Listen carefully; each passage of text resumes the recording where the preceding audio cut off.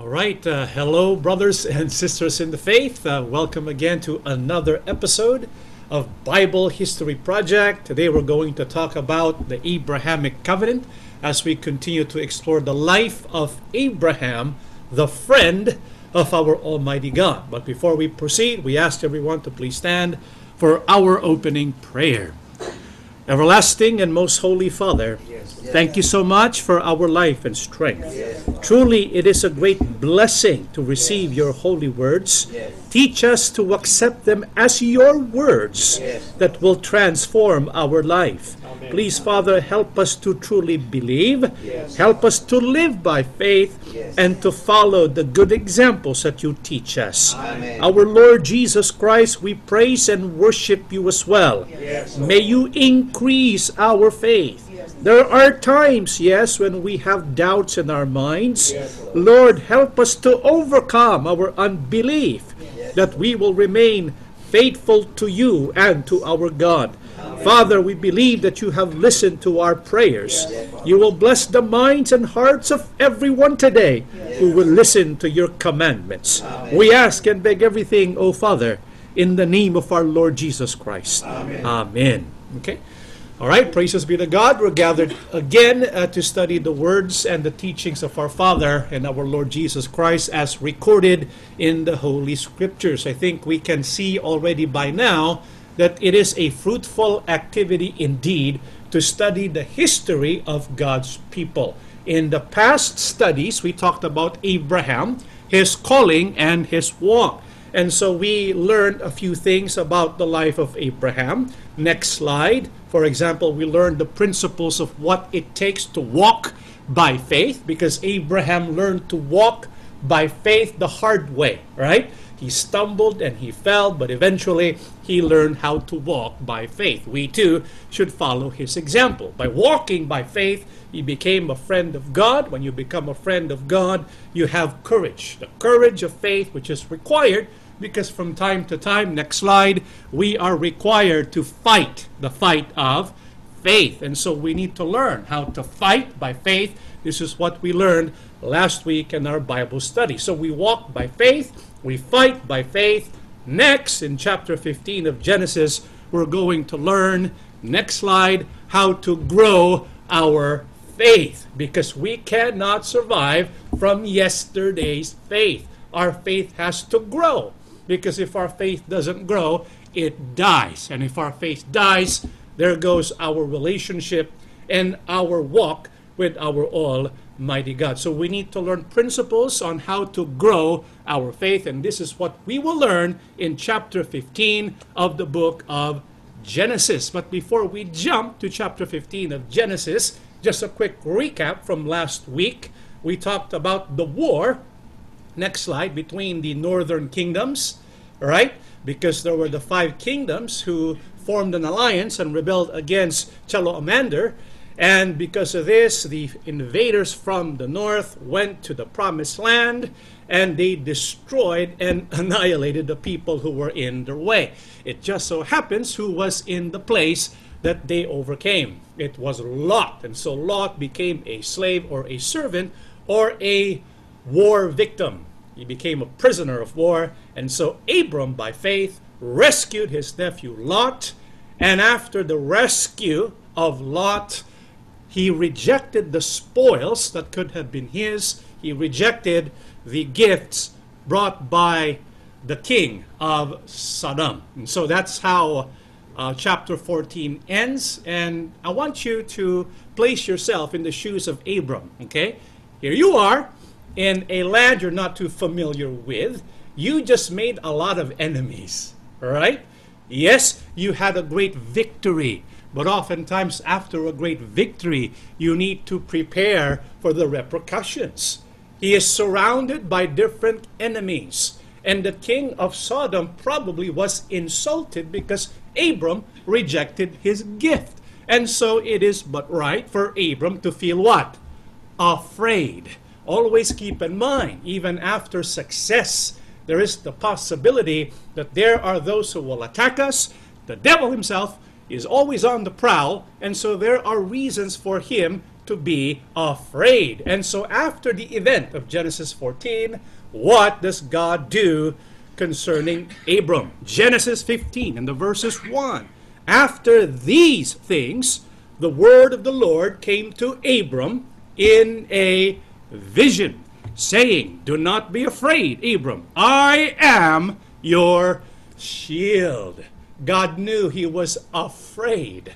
Rightly so, because he was surrounded by ites and enemies. It is but human to be afraid. And if a person is overcome by fear, if one is living afraid, guess what happens to faith? It doesn't grow, it shrinks. Remember, faith and fear are like two opposite ends of a seesaw, right? If one is high, the other is low. And so if our fear is high, what happens to our faith? It shrinks. It dies. God knows this. And so what does God say to Abram in a vision? God says to him, do not be afraid. Why? Because I am your shield. And so we as people of God, if we want our faith to grow, if we want to overcome fear, we have to make God as our shield. That's the first principle we need to learn when it comes to growing our faith. Next slide. Make God our shield. Why can we rely on God to be our shield? Let's read the book of Proverbs 30 verse 5. God keeps every promise he makes. He is like a shield for all who seek his protection. As human beings, we do our best to protect ourselves. That's good. We have to do our part, right? However, let's not forget the most important part. What is that? Seek the protection of our Almighty God. Always pray to God. Why? Because he keeps his promises. You know, if God is our shield, we cannot be attacked by the enemy, because he's our shield not only in the front, but also on the sides, also from behind, also from underneath, also from up top, right? God has got us covered. And so if God is our shield, we have perfect security. Well, why do we need security from God in the first place? From whom do we need protection? Let's read what it says in the book of 2 Thessalonians, chapter 3 and the verses 3. But the Lord is faithful, and he will strengthen and protect you from the evil one. Why do we need protection? Because there is the evil one. We are afraid sometimes of human beings, right?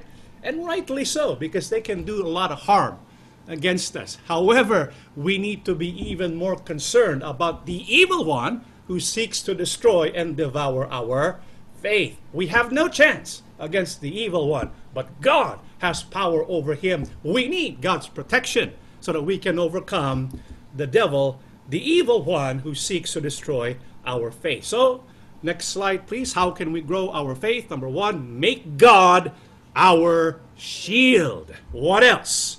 Next slide. Genesis 15, verse 1. After these things, the word of the Lord came to Abram in a vision, saying, do not be afraid, Abram. I am your shield, and, what does it say? Your exceedingly great reward. Remember what Abraham rejected? He rejected the spoils that come with war. He went to defeat the enemies, and he could have been very, very rich. But he rejected the spoils because he wanted to be faithful and loyal to God. You know what God said to him? I am your shield, your exceedingly great reward. If we want to grow in faith, our delight ought to be not the gifts that come from God, but from God, who is the giver of gifts. Sometimes we get confused. We ask God for blessings, and it's good to ask God for blessings. But if what brings delight in our hearts are what God can give us, instead of God who gives all these things, then we might lose our faith, because we are attached to the gifts, not the one who gives the gifts. And so another principle of growing our faith, next slide, make God our reward. Delight yourself in God's ways and in God himself. Like who? Next slide, Psalm 73, 25 to 26. Whom have I in heaven but you? I desire you. Did you get that? I desire you more than anything on earth. My health may fail, my spirit may grow weak, but God remains the strength of my heart. He is mine forever. What do we need so that we can grow in faith? Our desire should be our Almighty God, not things here on earth. Because if our desire are the things here on earth, what happens when you lose them? Right? Because these are the things that we can lose. Rather focus our desire on God, who can provide all things. Next slide. So how can we grow faith? Number one, make God our shield. Number two, make God our reward. Let's go back to Genesis 15. And the verses are 2 down to 3. But Abram replied, O sovereign Lord, what good are all your blessings when I don't even have a son? Since you've given me no children, Eleazar of Damascus, a servant in my household, will inherit all my wealth. You have given me no descendants of my own, so one of my servants will be my heir. And so here's Abram. God had a promise to him way back in Ur that he will be a father to many descendants. And so he's already here in the promised land in Canaan. And then he looks at his life. He has everything, right? Does he have wealth? Yeah, he was very wealthy. Does he have a wife? Yeah. Does he have a relationship with God? Yeah. But there's one thing that he's lacking. What is that? He didn't have a son. That was his weakness. He had everything else except for that. I'm sure some of you can relate, right, with Abram, to have so many things but missing something else. You know, in our life, we all have weaknesses. If we will complain about our weaknesses, you know what happens to our weaknesses? It will cause us to lose our faith. And so what did Abram do? He did not deny his weakness. He went to God with his weakness. Why? How? By telling him, Lord, what will happen to my inheritance, my blessings? If I die, it's going to go to Eleazar because I don't have a son. That was his weakness. He had mentioned it to God. And so that's another principle we need to learn. Next slide. Give to God our weaknesses. Be aware of what we are lacking and bring this to the attention of our Almighty God. Your worries, your cares, if they're not properly attended to, it can cause us to weaken our faith. Why does God want us to bring all of our cares and worries to Him in the first place? 1 Peter 5, 6 to 7. So humble yourselves under the mighty power of God, and at the right time He will lift you up in honor. Give all your worries and cares to God, for He cares about you. Why should we not hesitate to bring our cares and worries, our weaknesses in life to God? Because He cares for us. God cared for Abram. God also cares for us. And what will God do when we present our weaknesses to Him? 2 Corinthians 12, 9 to 10. In the Christian era, the Apostle Paul says, each time, he said, my grace is all you need. My power works best in weakness. So now I am glad to boast about my weaknesses, so that the power of Christ can work through me. That's why I take pleasure in my weaknesses and in the insults, hardships, persecutions, and troubles that I suffer for Christ. For when I am weak, then I am strong. Why is it a good idea to bring our weaknesses to God? Because God can do something with our weaknesses. In fact, the Apostle Paul said, the Lord said to him, my power works best in weakness. How? God has the ability to turn our weakness into what? Our strength. Abram, he was weak because he had no descendants. He had no son. He brings this to the attention of the Lord God. What does God do with that weakness? Let's read Genesis 15, 4 down to 5. Then the Lord said to him, no, your servant will not be your heir, for you will have a son of your own who will be your heir. Then the Lord took Abram outside and said to him, look up into the sky and count the stars if you can. That's how many descendants you will have. Isn't that nice? Abram started with a weakness. I had no son. God says, look up, count the stars if you can. That's how many descendants you're going to have. You're going to have a son of your own. And beyond that, you're going to have many, innumerable descendants. And we know this promise of God was fulfilled. So his greatest weakness became what? Strength. Remember, when it comes to God, he specializes in the impossible. This is why we bring to him whatever weakness, whatever impossibility we face in our life. So, how can we grow our faith? Next slide. Number 1, make God our shield. Number 2, make God our reward. Number 3, give to God our weaknesses. You know, when Abram was told by God to count the number of stars, and God says to him, that's how many descendants you're going to have. What was the response of Abram? Let's read Genesis 15, verse 6. And, what does it say?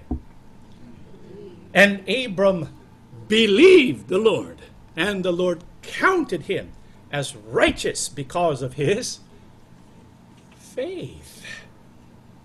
So what was the response of Abram? He believed. You see, if we want to grow our faith, it begins with what?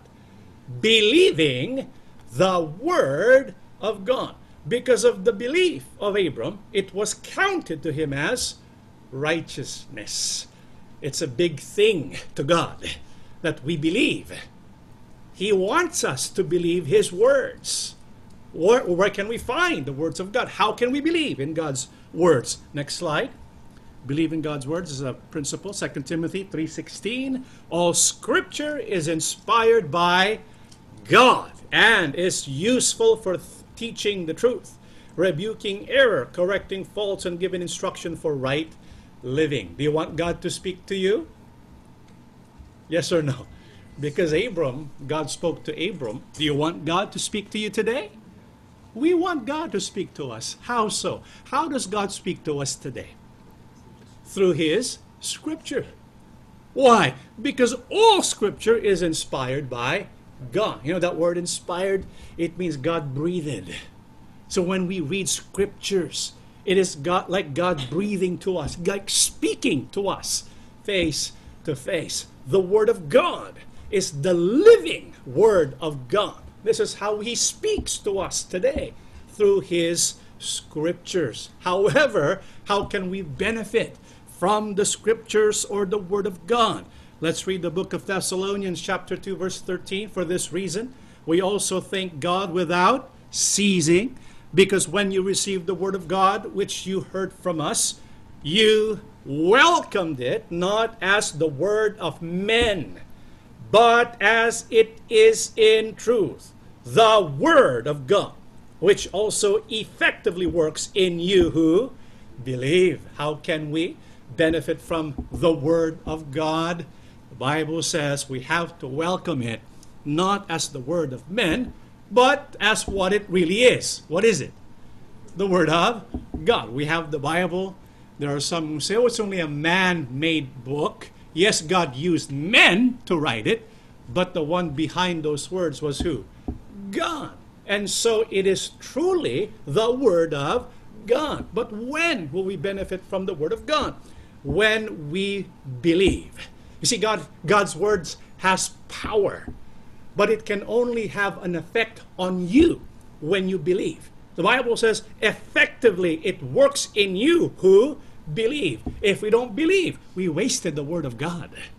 It's the belief in the word of God, the faith in the word of God, that will release the power of the word of God. This is why Abram became the father of faith, because he believed in God's words. And so how can we grow our faith? Number 1, make God our shield. Number 2, make God our reward. Number 3, give to God our weaknesses. Number 4, believe, and grow in God's words. What else? Genesis again, 15, 7-8. Then the Lord said to him, I am the Lord who led you out of Ur in Babylonia to give you this land as your own. But Abram asked, Sovereign Lord, How can I know that it will be mine? So here's God. And he tells Abram, I called you out of Ur. And now you're in this land. And God says to him, I'm going to give this land to you. What was the question of Abram? Sovereign Lord, how can I know that it will be mine? What do you kind of sense here? Huh? What do you sense? Yeah, he's like doubting, right? I mean, he believed in the Word of God, but it wasn't perfect faith. Nobody's born with perfect faith, right? Nobody starts out with 100% belief. As human beings, sometimes we struggle with believing. Is that true? Yeah. There's Abram speaking to God. God says to him, I'm going to give you this land. Lord, wait a minute. Can you give me like a sign? How can I know? How can I know that this will be mine? Right? And so he's like struggling with God.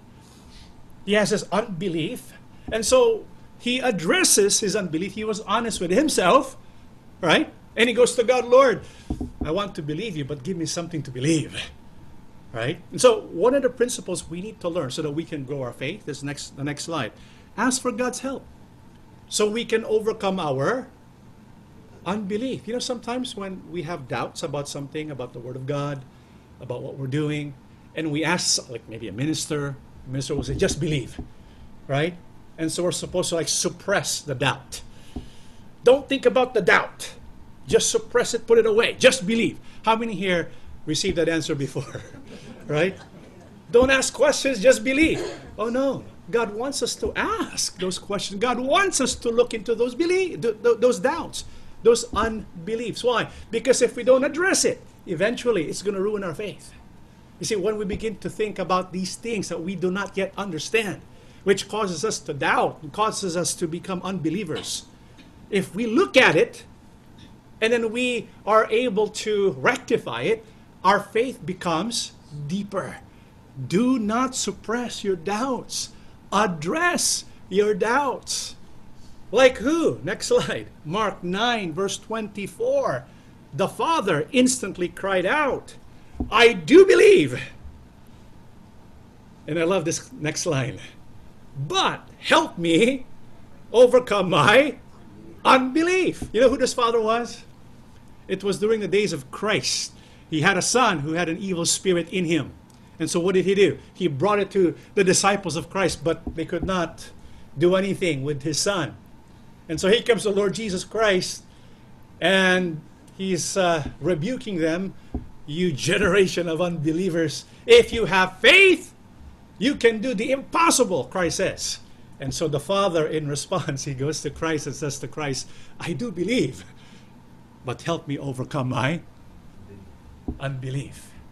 God blessed him, and his son was cured. You see, if we have unbeliefs, if we have doubts, look for God's answers. Address them. Bring it to the minister. Bring it to God. Ask God, Lord, this is what I want to believe. This is my belief, but help me overcome my doubts and my unbelief. And God will help you. God will show that to you. So if we want to grow in our faith, number one, make God our shield. Make God our reward. Give to God our weaknesses. Believe God's word. Ask for God's help to overcome our unbelief. And so what does God do with Abram? What can I do, God says, for my friend Abram, so that he will really believe? You know what he does? Next slide. Genesis 15, 9 down to 10. He answered, bring me a cow. A cow. What else? A goat. What else? And a ram. Each of them 3 years old. And a dove and a pigeon. I wonder what God is up to. Because he wants a sign, right? He wants to know, how can I know that you're going to give me this land? God says, okay, give me a cow, a goat, and a ram, and 2 birds, right? Abram does what God tells him to do. Abram brought the animals to God, cut them in half, and placed the halves opposite each other in 2 rows. but he did not cut up the birds. That's kind of strange. How many think that's kind of strange? It wasn't strange for Abram. In fact, Abram was excited. He was excited. If you were Abram, would you be excited if God told you get some bird, get a cow, a goat, and a ram, and cut it in half? Would you be excited, or would you be like concerned? You'd probably be concerned, right?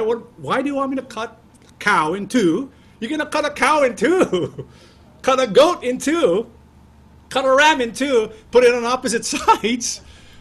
You know, when we listen and when we read something like this, it's strange to us. This is very bloody. You have to get a knife and kill the animal in half. Cut it in half, right? You know what God is doing here? God is making a covenant with Abram. You see, Abram wasn't quite convinced. How can I know? You're going to give me this land. And so God says, okay, I'm going to make a covenant with you. God takes covenants seriously. You see, back in the days when you make a covenant, you don't simply just sign it. Today we sign an agreement, right? When it comes to covenants back then, it was the custom to involve cutting.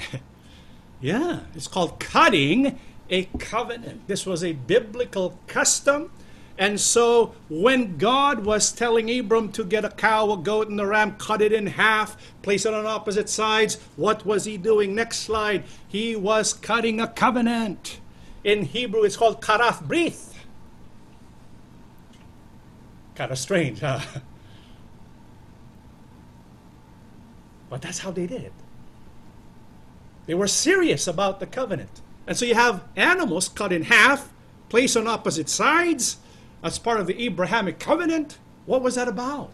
What does that mean? I don't know. Have you heard of cutting an agreement? Let's cut an agreement, right? Sometimes when people make, two parties make a pact, it's a blood pact. One person will cut his hand, the other person will cut his hand. They will shake on it, right? To make it like a real deal. Let's cut a deal. That's where it came from. You cut a covenant. That's what was happening. God is reassuring Abram. This is why Abram was excited. God's going to cut a deal with me. A serious one. Like, this is it. And so what was that about? Why is that so exciting for Abram? Why? What does this mean? Let's read Jeremiah 34, verse 18. The officials of Judah and of Jerusalem, together with the palace officials, the priests, and all the leaders, God is the one speaking here, by the way, made a covenant with me by walking between the two halves of a bull that they had cut in two.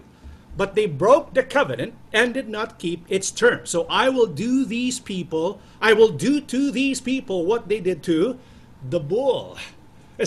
When it comes to the blood, the cutting of a covenant, it involves, next slide, to give you an idea, it involves two sides, right? You cut the animal in half, one half goes to one side, the other half goes to another side. So you have two people, two parties who are making the covenant to each other.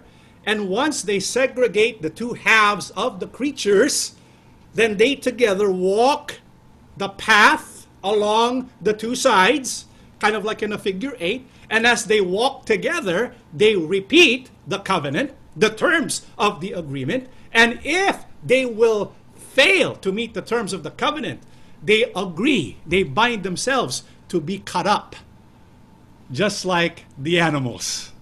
You see how they bind themselves? You see the agreement? And God is saying, Abram, God is going to make an agreement with me. He's binding himself through this pact, through this covenant. And this is why Abram was excited. So here comes the animals. He cut it in half. He's waiting for God to walk with him, because both will walk, right? They will walk together through those animals. And as he was waiting for God to do that, what happened? Next slide. Genesis 15, 9 to 11. He answered, bring me a cow, a goat, and a ram, each of them 3 years old, and a dove and a pigeon. Abram brought the animals to God, cut them in half, and placed the halves opposite each other in 2 rows. Semicolon. Between the semicolon and the next word, Abram was waiting for God to walk. God's going to make a covenant with me. All the pieces are set. He's just waiting for God to walk. Without the walking, without following the path, there's no agreement, right? It's not binding. And so he's waiting for God to walk because he wants to walk with him, right? But God doesn't come. And so what happens? But did not cut up the birds. Vultures came down on the bodies, but Abram drove them off. And so after a while, God hasn't showed up yet, but who did show up? Vultures. They're called, what do you call vultures? When they eat carcasses, what do you call that? Scavengers. You know, in the Bible, vultures symbolize evil presence. Okay? I want you to remember this. When God makes a promise to us, who will attack? Who's going to attack? Yeah. The enemy of our faith. He will do something to mess it up. Every single time. And so the Bible's telling us here, God has made this, he's about to make a covenant. And here's Abram being tested again, right? What is he going to do? The vultures are coming. He's driving them off. And so we need to understand this principle of God. Next slide. Wait on God during difficult times. God makes a promise, but before the fulfillment of that promise, in the middle, is going to be some disappointments. Going to be some trials, some sufferings, some difficulties. Do you believe that? It happens all the time. Because the enemy will try and sabotage our faith. That's what happens here. Next slide. So we should wait on God in Psalms 27:14. Wait on the Lord, be of good courage, and he shall strengthen your heart. Wait, I say, on the Lord. And so if sometimes God requires us to wait, let's wait on God. You know, when we wait on God for something, he's working on our faith. And he's strengthening what? Our heart. That's how we grow our faith. When we learn to patiently wait on God. In fact, the life of Abraham is about his struggle waiting on God. We will learn more about this as the story continues. Okay, so waiting on God is part of growing our faith. Next slide. How can we grow our faith? Make God as our shield. Make God our reward. Give to God our weaknesses. Believe God's words. Ask for God's help to overcome our unbelief. Wait on God during difficult times. And so what eventually happens? This is unusual. So here's Abram waiting for God to come, right? What happens next? Because he wants to walk with God so that they can have that agreement together. Next slide. Genesis 15:12 down to 16. As the sun was setting, right about now, right? The sun is about to set. As the sun was setting, Abram fell into a deep sleep. God caused him to sleep. And a thick and dreadful darkness came over him. Then the Lord said to him, know for certain that your descendants will be strangers in a country not their own, and they will be enslaved and mistreated 400 years. But I will punish the nation they serve as slaves, and afterward they will come out with great possessions. You, however, will go to your fathers in peace and be buried at a good old age. In the 4th generation, your descendants will come back here, for the sin of the Amorites has not yet reached its full measure. And so, while he was waiting for God, what happens to Abram? He falls in a deep sleep. God caused him to sleep.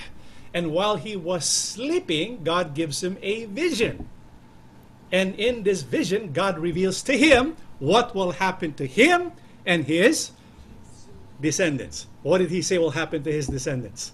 They're going to be mistreated for how many years? 400. Remember, the descendants of Abram was who? Isaac, Jacob, Joseph, 12 tribes. They end up where? In Egypt. For 30 years they were treated good. But then 400 years after that, they will be mistreated. They will serve as slaves. But eventually they will come out. God will punish the Egyptians. And then what will happen to them? They will leave with great possessions. and then eventually they will take possession of the land.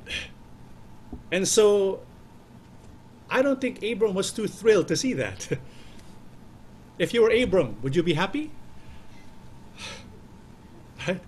You mean I don't actually, my descendants have to wait 400 plus years?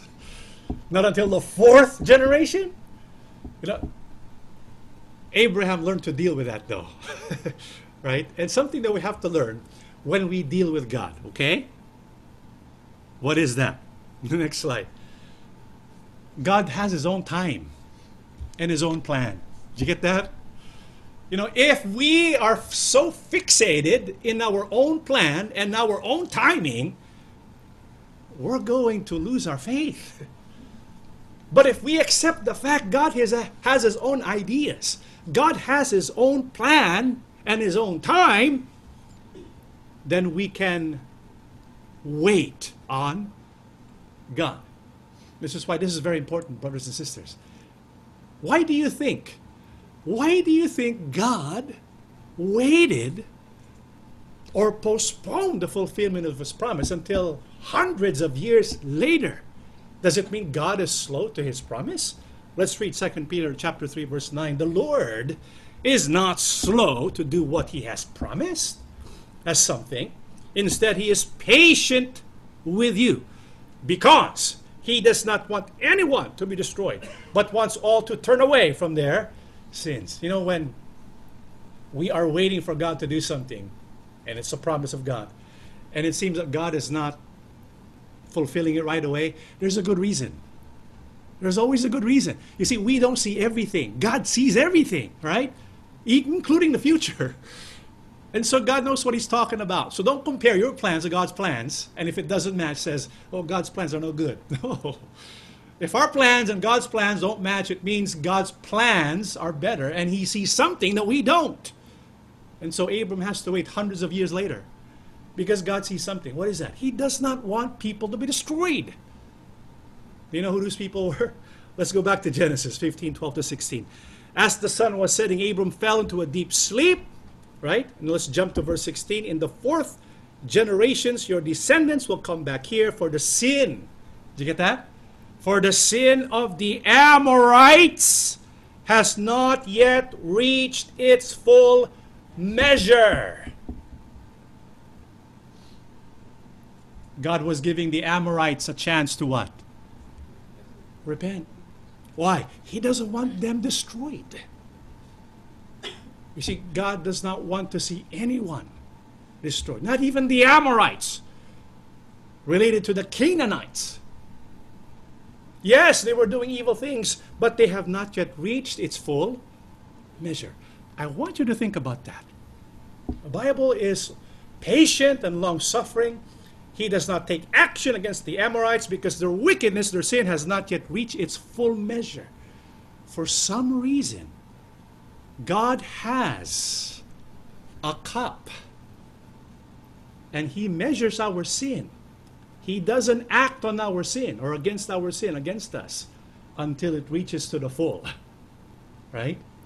This is why when we commit sin against God, and God doesn't take action against us, this is what Apostle Paul reminds us. Romans 2, 4 to 5. Or perhaps you despise his great kindness, tolerance, patience. God hasn't punished you. God has been patient with you. Surely you know that God is kind because he is trying to lead you to repent. But you have a hard and stubborn heart. And so you are making your own punishment even greater on the day when God's anger and righteous judgments will be revealed. You see, all of us have a cup. Right? And if we don't repent, that cup keeps getting fuller and fuller and fuller until it reaches a full measure. Then God will punish us. Why do you want to make that cup full? What do we need to do? We need to repent. Yes, God is patient. Yes, God is long-suffering. But let's not reject the kindness of God. Let us repent. God shows to Abram that he is a kind God because the Amorites have not yet reached the full measure of their wickedness. Next slide. How can we grow our faith? Make God our shield. Make God our reward. Give to God our weaknesses. Believe God's word. Ask for God's help to overcome our unbelief. Wait on God during difficult times. Surrender to God's time and plan, because He has a reason. He has a reason for everything that He does. And oftentimes, that reason that we cannot see is because He wants people to be saved and to be delivered. And so, what else? What happens next while Abram was asleep? Genesis 15, verse 17, and it came to pass, when the sun went down and it was dark, that behold, there appeared a smoking oven and a burning torch that passed between those pieces. Who do you think is that smoking oven and burning torch? Who walked along the path? Who is that? Smoking oven and burning torch. That's God. God manifested Himself as a smoking oven and a burning torch, and He walked that path of the covenant. But do you notice something? Who was not walking that path with Him? Abram. God walked it Himself. You see, what we have here is a covenant that God made with Abram. That was not a bilateral agreement. Because Abram did not walk. He did not have to fill any conditions. It was all on God. God bound Himself to do this. What is that called? Next slide. This was a unilateral agreement. It was all on God. Abram had nothing to do. There's nothing he can do to mess this up. This is also called, next slide, an unconditional covenant. So God's covenant with Abraham, the Abrahamic covenant, is an example of an unconditional covenant. In other words, Abraham could not mess it up. And after he makes this promise, this covenant, remember, this was all in response to Abram saying to God, Lord, how can I be sure I'm going to possess the land, right? And so this is what God does. He makes an unconditional covenant by with going through the cutting ceremony. And so after this, what does God say to him? Genesis 15, 18 and 21. On that day, the Lord made a covenant with Abram and said, to your descendants, I give this land. And God even describes the boundary. From the river of Egypt to the great river, the Euphrates, the land of the Kenites, Kenizzites, Cadmonites, Hittites, Perizzites, Rephaites, Amorites, Canaanites, Girgashites, and Jebusites. I'm not going to go through all those ites. But God, after making that unconditional covenant, He says, you're going to inherit this land. Right? And God gives the description of that land. And eventually, this was fulfilled. Because Israel, coming out of Egypt, the conquest of Joshua, the establishment of the kingdom, and then during the reign of King Solomon. It was during the reign of King Solomon that Israel became well known and became most powerful. But I want you to take a look at this. Next slide. You see that yellow there? That's the land occupied by the people of Israel during the reign of King Solomon. What's the green? That's the land promised by God to Abram. Do you see a big discrepancy? God's unconditional covenant to Abram was He would occupy the green. During the days of Israel, they only occupied the yellow. It's not even half. It's only a sliver of the promised land. Well, what happened to the people of Israel? Because they were unable to fulfill the commands of God, what happened to them? Eventually they were scattered, right? And for centuries, the people of Israel were unique because they were a people for centuries without land. But the prophets from Ezekiel to Jeremiah and the others, they all prophesied they will get back the land. But that would be impossible. Impossible. Until, next slide, May 14, 1948. How many here are familiar with this date? Yeah, the Israeli came back to Israel. Yeah. This is on this date, my friends, a miracle happened. What was seemingly impossible happened. On this date, what happened? Next slide. The state of Israel is born. Yeah. What do you mean the state of Israel is born? They get land. What part of the land? Next slide. Palestine. They get a part of what was promised by God. However, if we are to follow the boundaries given by God to Abram, they should also take Jordan, Syria, and Turkey north of Syria, and Egypt. So what does that mean? I don't know. Maybe before Christ comes, all of that territory will be given back to Israel. I don't know. Maybe. What do you think? Because what we know, God makes a covenant, and He's serious about His covenant. No one thought Israel would be back in their own land. In fact, before 1948, many who studied the Bible were thinking and saying maybe Israel will not receive this covenant. Maybe it was not an unconditional covenant. And all of a sudden, bam! They get the land out of nowhere. Miraculously, God has given back their land. You see, God has made a covenant with Israel. That covenant, however, was an earthly covenant. Did you get that? This is why Israel today, God is still working with Israel. Physical, earthly Israel. However, God has another covenant with Abraham. Not an earthly covenant. To get to that, we'll jump to 17. Genesis 17, verse 7. I will keep my promise to you and to your descendants in future generations as an everlasting covenant. I will be your God and the God of your descendants. This time it's not an unconditional. It's called what? An everlasting covenant. What is this everlasting covenant? It's not an earthly covenant about land here on earth. What is it? God says, I will be your God and the God of your descendants. This is about a relationship with God. This is a spiritual based covenant. Before, it was about an earthly covenant. You will have this land. Now, God is telling Abraham, you're also going to have an everlasting covenant with me. Through you, I will have a relationship with people. I will be your God and the God of your descendants. If it's everlasting, it must continue. And so how does it continue today? Let's read. Next slide, please.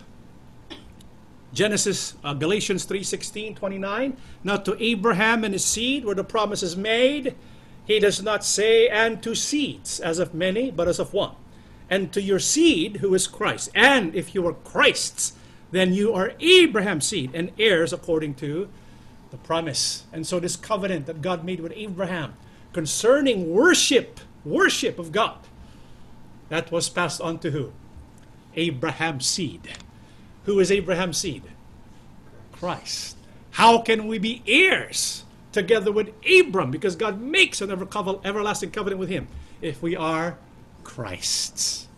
If we belong to Christ, we are part of God's everlasting covenant. God agrees that He will be our God. After the apostasy in the first century church, how did God renew this covenant? Let's read Isaiah 43:5-6. Fear not, for I am with you. I will bring your descendants from the east and gather you from the west. I will say to the north, give them up, and to the south, do not keep them back. Bring my sons from afar and my daughters from the ends of the earth. Remember the covenant with Abraham? That was everlasting. You will be my people. I will be your God. Is He renewing it here? Yes. Through who? Yeah. Through the gathering of God's people. When was this fulfilled? July 27, 1914. But we know what happened to the INC. Not going to say much about it. We all know what happened to her. And so does God renew the covenant today, during our time. Let's read the final passage of our studies today, the book of Zechariah 13, and the verse is 9. I will bring the 1/3 through the fire. Let's pause there for a while. This prophecy of God, who is the 1/3? Us. The one that started in 1914 in a place called in the Far East. That 1/3, God renewed a covenant with them. God says, you are my sons and my daughters. But they will go through the fire. And God says, we'll refine them as silver is refined and test them as gold is tested. They will call on my name and I will answer them. I will say, this is my people. And each one will say, the Lord is my God. God is using the fire to make a covenant with us. What is that covenant? God says, if you call on my name, I will answer them. And I will say to them, this is my people. And we will say to God, the Lord is my God. Brethren, we have a basis. We have a basis for what we are doing now. Our worship of God, our recognition of God is based upon God's everlasting covenant He made with Abraham. God says to us, if you call on my name, I will be your God, and you will be my people. This is why there's no doubt. What we're doing now is not our work. If we have no covenant that we can look up to, might as well disperse. But we do have a covenant that God has made with each one of us. And so what do we need to do? Let us continue the work that God has given to each and every one of us. That is our lesson. Let us all stand, brethren, and we shall pray together. Everlasting Father, thank you so much for your grace and mercy, for showing to all of us that even up until now, concerning what has happened to where we came from, you have renewed your covenant with us. All of us have gone through that fire. We called out your name, and you responded to us. When we made you our God and our Savior, you have said to us that we are your people. We have faith in this prophecy. We have faith in your covenant. It is everlasting. And up until now, oh God, you have blessed us and continue to bless us. We look up to you, Father. We have no other way but you. Thank you for your concern. Thank you for your love for each one of us. We promise you, oh God, we will grow in faith. We will do our best to please you.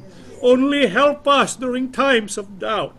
When we sometimes feel hopeless, when we look up to you, when we call out your name, when we say you are our God, will you not respond to us and say to us that we are your people, your sons and daughters in these last days? Praises be to you, Father, for your revelation today. We glorify your holy name. Please forgive all our sins. Make us worthy to walk with you every day in our life. We ask and beg everything, O Father, in the name of our Lord and Savior, Jesus Christ. Amen.